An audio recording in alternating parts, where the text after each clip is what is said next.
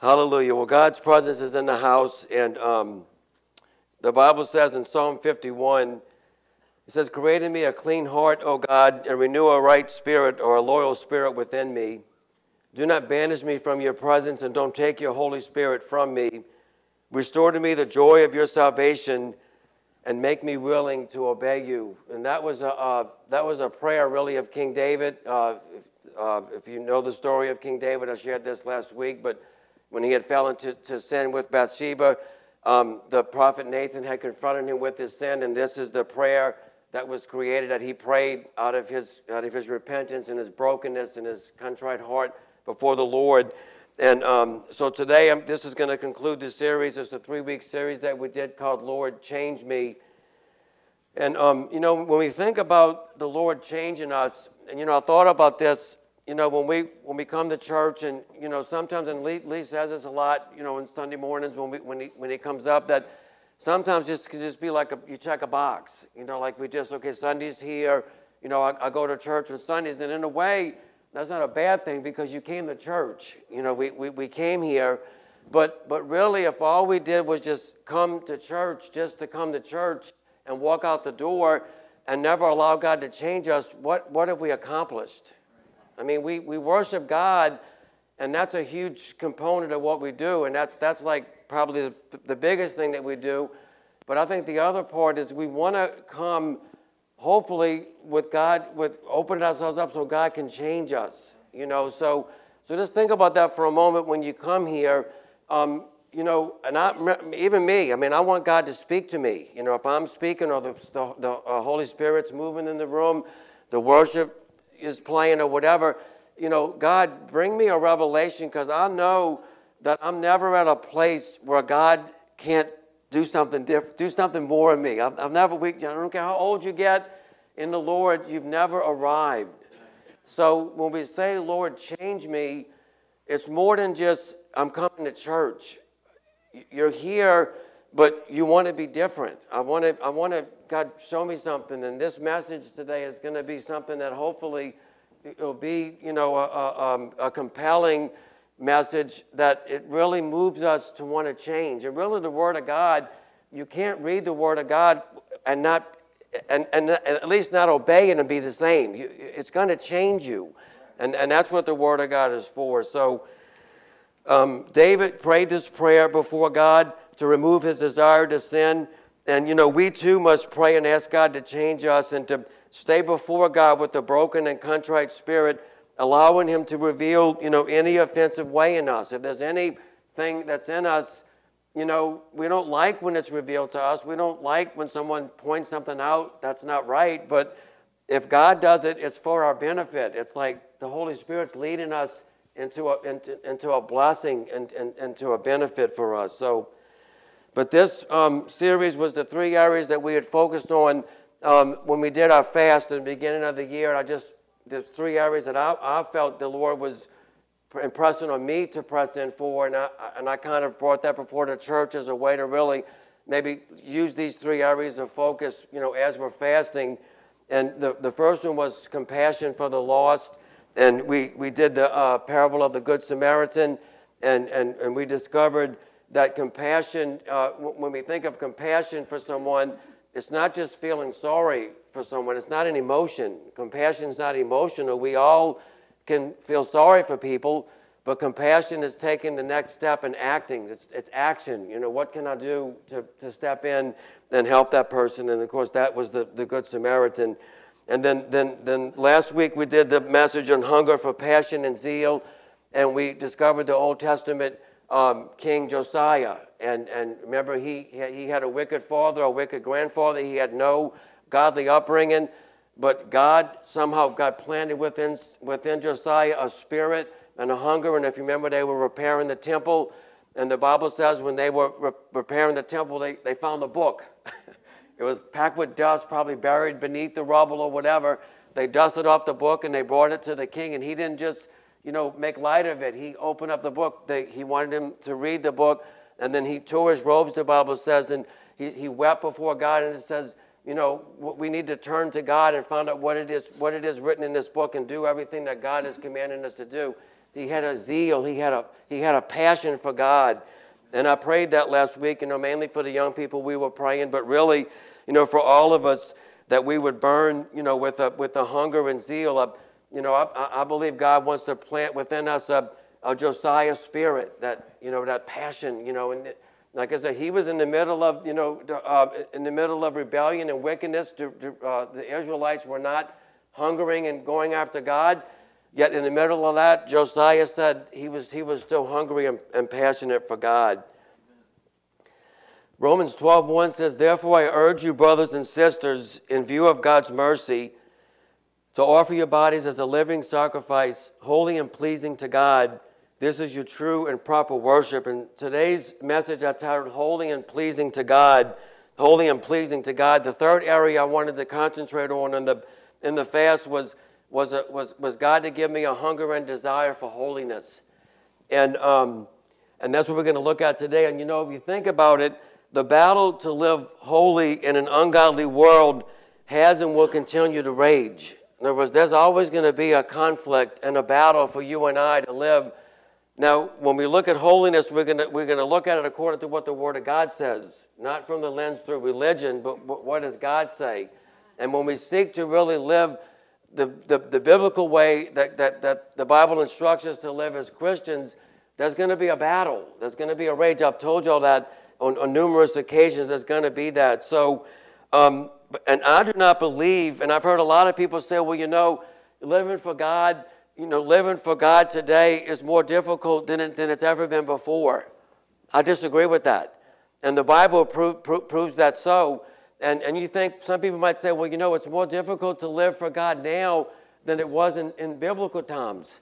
That's false. You got to read the Bible and read what was there. I'm going to give an example to that. But the Old Testament in particular is filled with acts of ungodliness and immorality that would equal what we are experiencing today, or rival what we're experiencing today. There was wickedness. What God destroyed. God destroyed the whole earth because of sin. The only family that survived was Noah and his family. How wicked must the sin have been for God to destroy every single person that He created? It had to be extremely wicked. But y'all know that in Genesis, the story of Sodom and Gomorrah, and the Bible says that the sin of Sodom and Gomorrah had grieved the Lord so much. It said that the sin of Sodom and Gomorrah had reached heaven, the Bible says, and it had grieved God so much that the Bible says, God says, I'm going to go down and see if what has grieved me is really true, if it's really happening. Remember, God sent the two angels. They had went to Abraham. Then they had told Abraham that we're going to go to Sodom. And remember, Abraham's nephew Lot had moved in that area. That's the region that he had moved to, and he was actually living in Sodom, the Bible says. And look what the Bible says when the two angels had approached Sodom, and the Bible says that Lot was at the gate, and the angels were just going to stay at the gate, but Lot insisted that they come stay at his house. He was insistent, and the Bible says they agreed, and they said, we're going to come stay. This is in verse 3 in Genesis 19.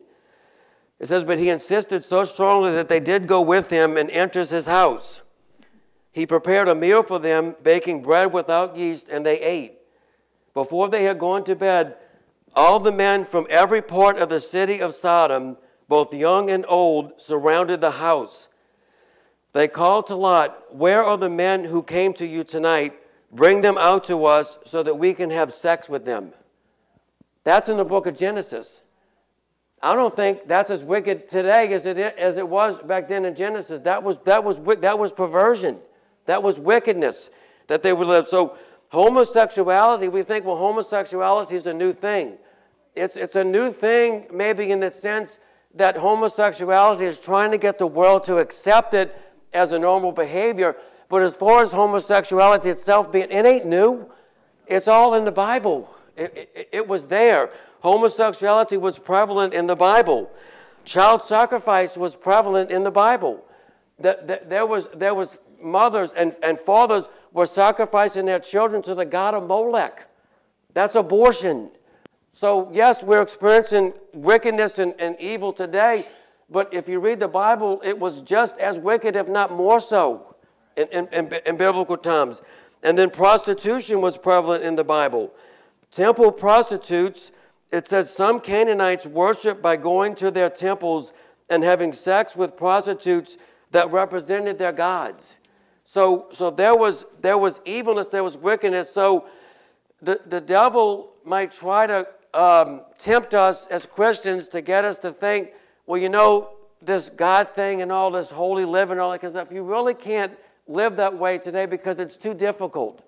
I'll reject that. It's no more difficult now than it was then. So that's a lie from the devil. There's never an excuse. There's never an excuse to say, I can't do what God has called us to do. And the Bible shows that. So God's call to live holy has not evolved. We are called to live pleasing unto God, whatever the ungodly surroundings look like. It doesn't matter what circumstance God has placed you in, we are called to live holy unto God. So I believe in the midst of ungodliness, the Lord will raise up a righteous standard. I believe that with all my heart. That sometimes as the wickedness grows darker and it becomes deeper, that in the middle of that, God will raise up a righteous standard. That's His church. That's His church. And I want to be that. I want to be that bearer. No matter how difficult it is, that I want to be part of the righteous standard that God is raising up. See, there will always be a remnant that stands for godliness. God will always leave a remnant, a real remnant that represents the church, the real church, not a religious remnant, a remnant that is Christ-like. I believe this church is a remnant church. That was prophesied over us by Pastor Joe Warner. He prophesied that this was a remnant church. I received that in Jesus' name. We might not have all the bells and the whistles and the flair and all that kind of stuff some of the other churches have, but we are going to adhere and speak and preach the truth of what the Word of God says. We're not ashamed of what the Word of God says. We're not tearing some of the we're going to speak the truth of what the Word of God says. And I believe God honors that. And so God is looking for men and women to speak and live boldly the Word of God. That's what He's raising up in this generation. So I believe God is calling us back to living holy and righteous before Him in 2022. There's a call of God back to His church and back to His people to come back to holiness. And Brother Rod Aguiloy, and I've shared this with the church, he's not pastoring anymore, but he's with his son Stephen at Lifehouse Church in Reserve, and he's still real involved in ministry. I told him that. I said, Brother Rod, I want to be like you. I think he's 80, I don't know, what is he, 81 or 82? He's in his 80s. He doesn't look like he's in his 80s. He doesn't act like he's in his 80s. And he's still imparting. Brother Rod is still imparting to the church. He's still speaking to pastors, and he meets with pastors. And one of the things that kind of came out last time we met in a lot of pastors' hearts, it just felt like God was just welling inside of them just a desire just to shun sin and to come apart. And I believe that's a call that God is calling His church back, back to holiness. So when we look at holiness, and I'm going to kind of break this down for us this morning, I believe when I'm preaching, hopefully when I'm preaching on anything, I want it to come across practical. In other words, it needs to be instructional, it needs to be informative, but it also needs to have an element of it needs to be practical. You need to be able to say, I can apply that to my life. I can take that truth of what the Word of God says, and I can apply that to my life. I mean, I don't know about you. I want that. I want to be able to walk away. So hopefully, this subject of holiness will come across in a practical way that we can latch on to that. But let's just look at some of the scriptures in the Bible that talk about holiness, and there's a ton of them in the Bible. In Leviticus chapter 20, it says, "You are to be holy to me, because I, the Lord, am holy, and I have set you apart from the nations to be my own." Then 1 Peter says, "But just as He who called you is holy, so be holy in all you do. For it is written, 'Be holy, because I am holy.'" And then in 1 Samuel, it says, "There is no one holy like the Lord. There is no one beside you, There is no rock like our God. And we sing that song. That's one of the songs that we sing that has that scripture verse in it. So I want to kind of approach this by answering some questions about holiness. And, the first one is this, is what does the word holy mean?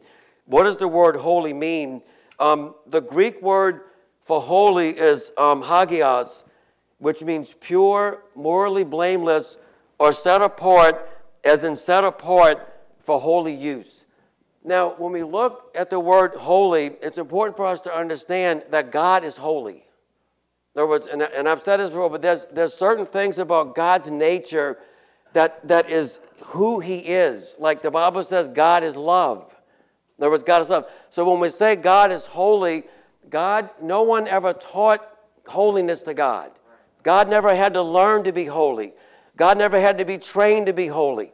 God's very nature, the very nature in who He is holy. He is completely separated from any wickedness, from any sin, from any ungodliness. He is never capable of sinning, never capable of wickedness. He is pure, in the purest sense of the word pure is. God is perfect and blameless and holy. That's who He is. But you and I, on the other hand, we're not holy. We're ungodly. We're wicked. The Bible says there's none righteous, no, not one. We are ungodly, and we are wicked by nature. So the Bible tells us in those scriptures that we just read, the Bible says, be holy as I am holy. In other words, it's not saying God be holy. God is holy. But what does it say? You and I be holy. Why? Because I am holy.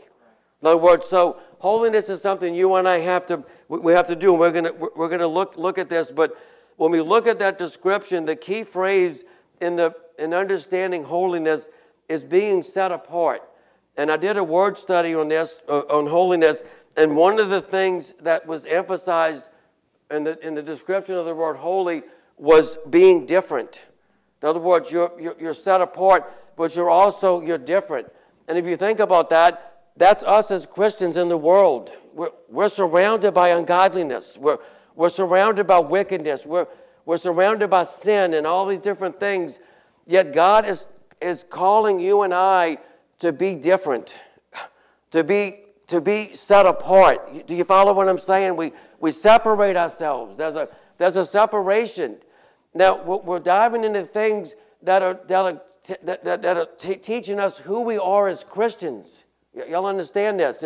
This is who you are as a believer, what God has called us to be.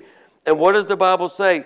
It says, "Beloved, I urge you as aliens and strangers in this world to abstain from the sensual urges, those dishonorable desires that wage war against the soul." The Bible says we are strangers and aliens. Right. If you live your life according to what the Word of God says, you're going to be strange. Right. You're going to look like an alien. You're going to look like you literally landed here from Mars. But that's what God has called us to be. We're different. We're peculiar. We're set apart unto God. Do y'all understand that? This is so important for us to get this. The Bible says, come out from among them, says the Lord, and touch no unclean thing, and I will receive you, says the Lord. Come out from among them. Come out from what? Come out from the ungodliness of the world. Come out from the wickedness and the sin of the world. Touch no unclean thing. God is calling us unto holiness. So holiness is, by definition, separating ourselves from the world and living holy and pleasing unto God. It's a separation. It's a departing. It's a moving away from sin. Okay, that's what holiness is. But see, the problem is most Christians are not set apart. We are living and acting as the world does, but calling ourselves Christians. That's not a Christian. That's not Christianity. That's what Brother Carl says. That's religiosity. That's what the Bible says. It's having what? Having a form of godliness, but what? Denying the power. What's the power? The power is the power of the Holy Spirit to change the way I live. It's a form. You have the form, but you're not willing to receive the power that changes the way you live. So all of that is that's just religion. It's having a form without the power. But God has always called his people to set themselves apart and live for him. That's what God is calling us to do. So we have to answer these questions as believers. Are you different than the people you work with? Do you stand out? Are you different? That should be there should be something that's noticeably different about you. Are you different than the people you go to school with? Are you different? Holiness is not going to church. Sitting in this church every Sunday morning is not going to make you holy. It's a good thing. We need to be here. The Bible says, don't forsake the assembly of ourselves. We come together, but you cannot walk out of here on a Sunday morning and pat yourself on the back and say, I'm pretty holy. I went to church today. It doesn't work like that. Okay? Huh? It can't. It doesn't work right. I'm sorry. I'm going to come lay hands on you after church. I'm going to come pray for you. So God is always calling us to be set apart. So if you are not living set apart, you are not living holy. So what is the standard of holiness? That's the next question we need to answer. See, religion is not the standard.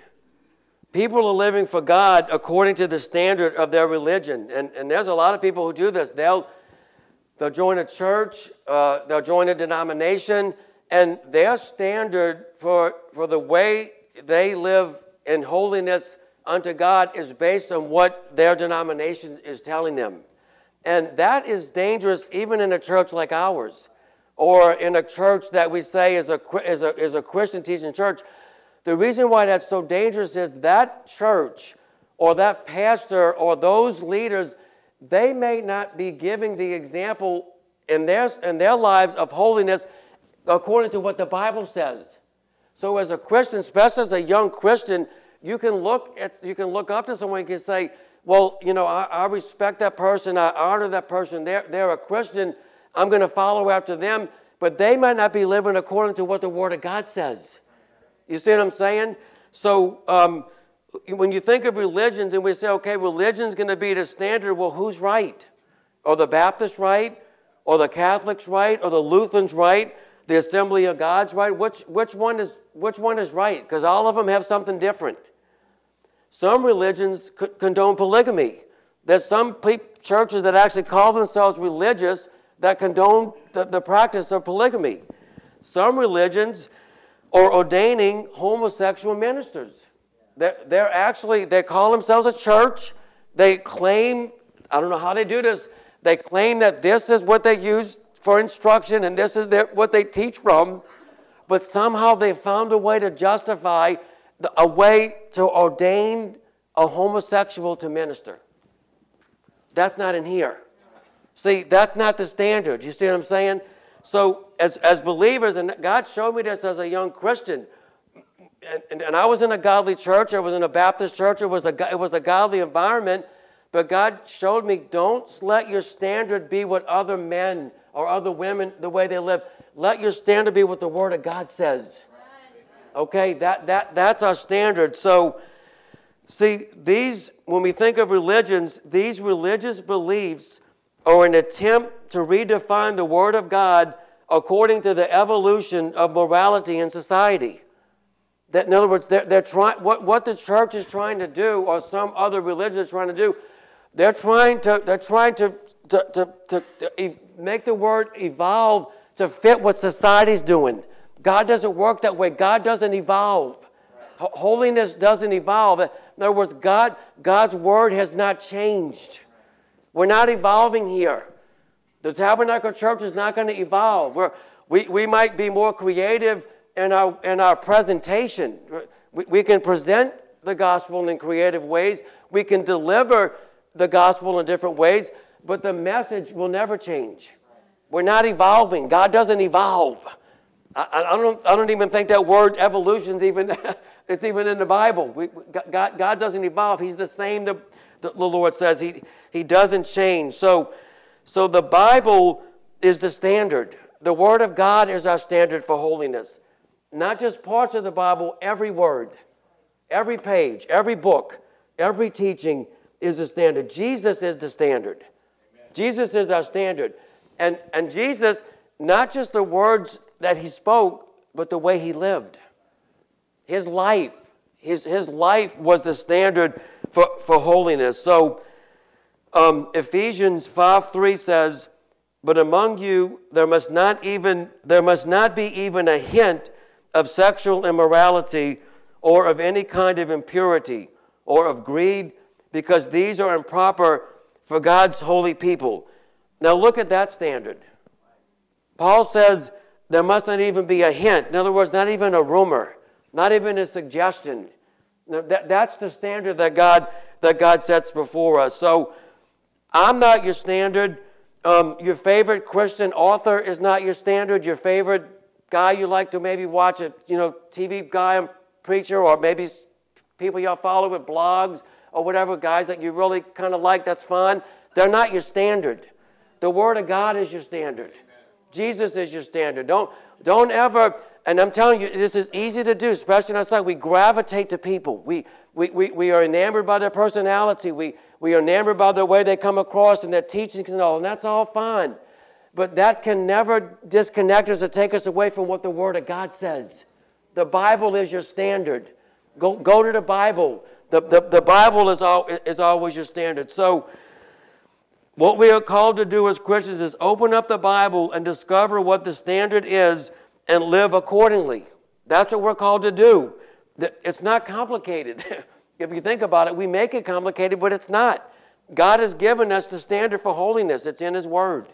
And we just follow that. So Psalms 119:9 says, "How can a young man keep his way pure? By keeping watch on himself according to your word, conforming his life to your precepts." That's how a young man keeps his way pure, is what? Living according to what the Word of God says. That's how you and I stay set apart.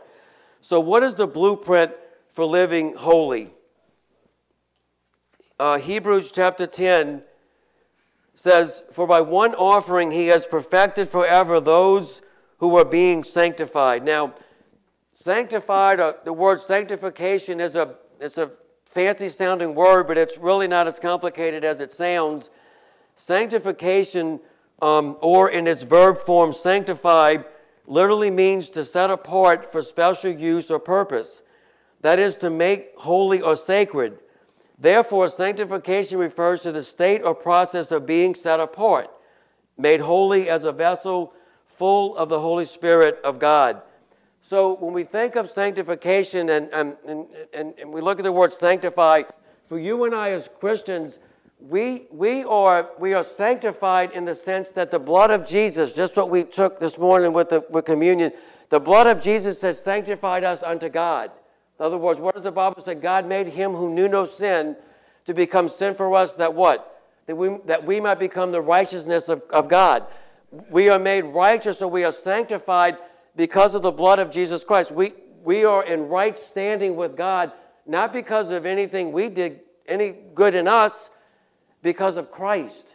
Okay, so there's a position of sanctification. My position is because of Christ, not because of David, but because of the blood of Jesus. I am in a position where I am right before God. But then there's also the process of sanctification. And that process of sanctification is where you and I allow the Word of God and the Holy Spirit to change us, to mature us, to cut us, to conform us into the image to become like Jesus Christ. And I'm here to tell you that process of sanctification is a lifelong process. It begins literally the day you confess Jesus Christ as your Lord and Savior, and it's not going to end to either Jesus comes or you die. We are in a constant state of if we allow the Holy Spirit to do so, we are in a constant state of sanctification. Does that make sense? And so we have to place ourselves. In other words, I have to willingly place myself before God, before His Word, and before the Holy Spirit, and say what? God, sanctify me. You see, what's the Holy Spirit going to do? He's going to reveal sin. not to condemn us. God's not condemning us. He's to conform us, to bless us, to keep us to walking on a straight and narrow road. So when the Holy Spirit comes, and I know He speaks to me all the time. If you're saved, He's speaking to you. Everything you look at, every decision you make, every word you speak, that voice should be coming right there. What do we have to do? I have to obey. That's sanctification. Say, I'm obeying. See, what does James say? If you just read the word, and you close the word and you don't do anything, it doesn't matter. What does it say? Don't just be a hearer, be a doer. Amen. That's sanctification. You see what I'm saying? So that's important for us to understand. It's a lifelong process that we follow, that we surrender ourselves to that process. So when we think of what is the blueprint for living holy? So sanctification is the first one. The next thing is no compromise. There's no compromise. And the path to living ungodly begins with a little compromise. Now you think about that, and you may have experienced that in your walk as a Christian. But immorality, pornography, movies, internet, all of those things begin with just a little compromise. And all of a sudden, it's something that it's got you. It's gripping you. So, we cannot pick and choose, what parts of the Bible to obey and what parts of the Bible we're not going to obey. King Saul, remember King Saul was the first king in Israel. Saul's demise began with compromise. What did he compromise? He compromised obedience. He wasn't fully obedient unto God. And if you read the story of Saul before him and his son Jonathan were killed, Saul was seeking sorcerers. He was seeking to go before the ungodly sorcerer to get direction instead of going to God. But his demise began because he started with disobedience. He wasn't willing to obey fully the word of God. And then King Solomon, as awesome as King Solomon was, if you read the story of King Solomon toward the end of his life, what did he do? He began to marry ungodly women, women that were ungodly. He began to compromise the word of God. And then Adam and Eve compromised God's word. The devil tempted them and said, what did the devil say? Did God really say? Well, yeah, God did say. But see, he was deceived. Did God really say? Well, okay, I'm a compromise. Maybe God really never said you will surely die. You see, it starts with a little compromise. So, you must make the decision to live according to the standard of the Word of God. There's no bending. There's no breaking.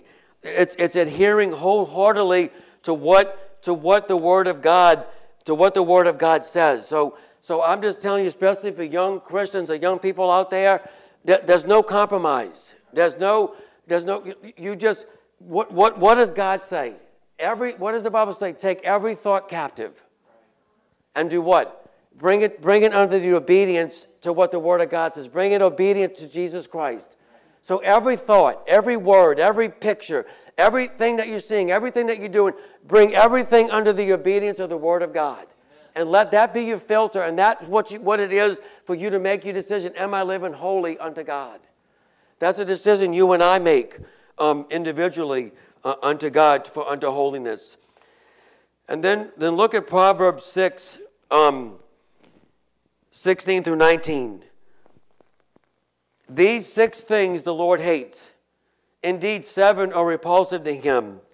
A proud look, the attitude that makes one overestimate oneself and discount others, a lying tongue, and hands that shed innocent blood, a heart that creates wicked plans, feet that run swiftly to evil, a false witness who breathes out lies, even half-truths, and one who spreads discord, rumors among brothers.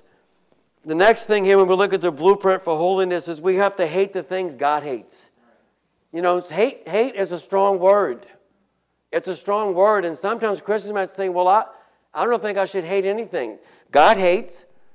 There's things that the Bible says that God hates. So it's time for Christians to start hating the things that God hates, and to start it's time for us to begin to burn with the right. There's a righteous anger. There's a righteous anger, I believe, that God would have His church burn with for the things that are ungodly in the world that we live in today. That we would allow that righteous anger to well up inside of us and burn with the righteous anger against the sin and the wickedness of the world that you and I live in. To come apart and to set ourselves apart from those things. To hate immorality and ungodliness. To cause us to separate from those things. It's time for reformation in the house of God. God's looking for the church to be reformed, to have reformation against sin and ungodliness. Christians who stand up against the evil in our world and say enough. It's like we can't just conform to the way and the patterns of the world. The Bible is calling you and I to say, stop. That's enough.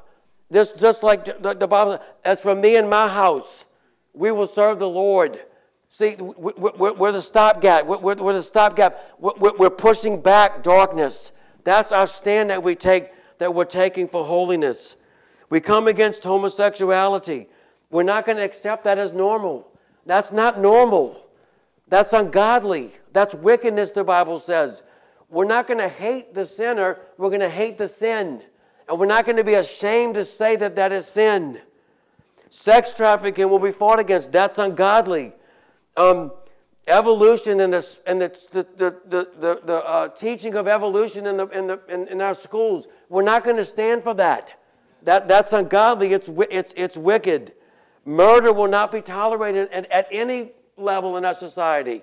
Murder is wrong from the womb all the way to the senior adults. We're not going to accept it. We're going to stand against wickedness. We're going to hate the things that God hates. The Bible says God hates hands that shed innocent blood. He hates that. You and I need to hate the things that God hates. So we need to ask ourselves, do you hate evil and perversion?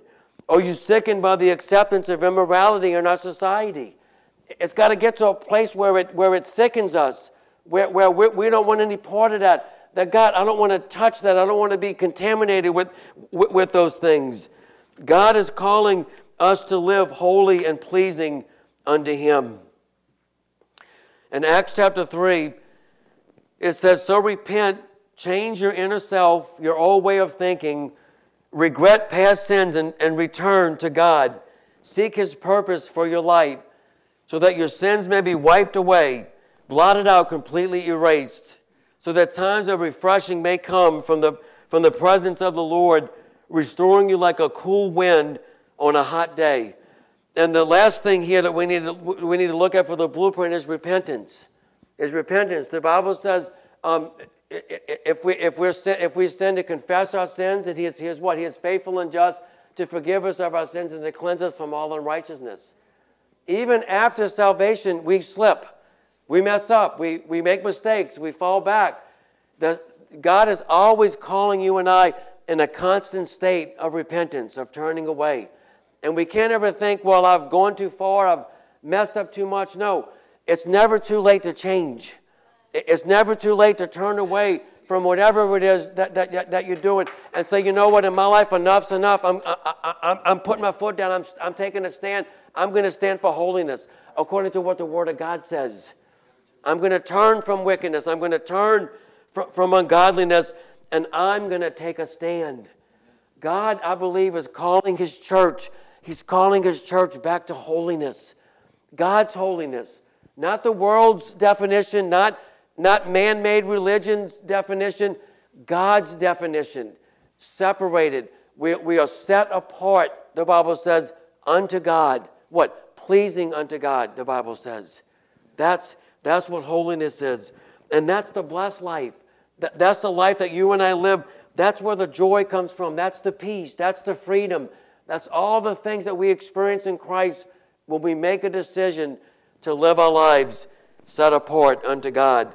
I want to be that person. I want to be the standard bearer. The one that God can look at and says, that's my remnant. Let the world do what they need to do. Let religion go the way they need to go. I'm standing for the truth of what the Word of God says.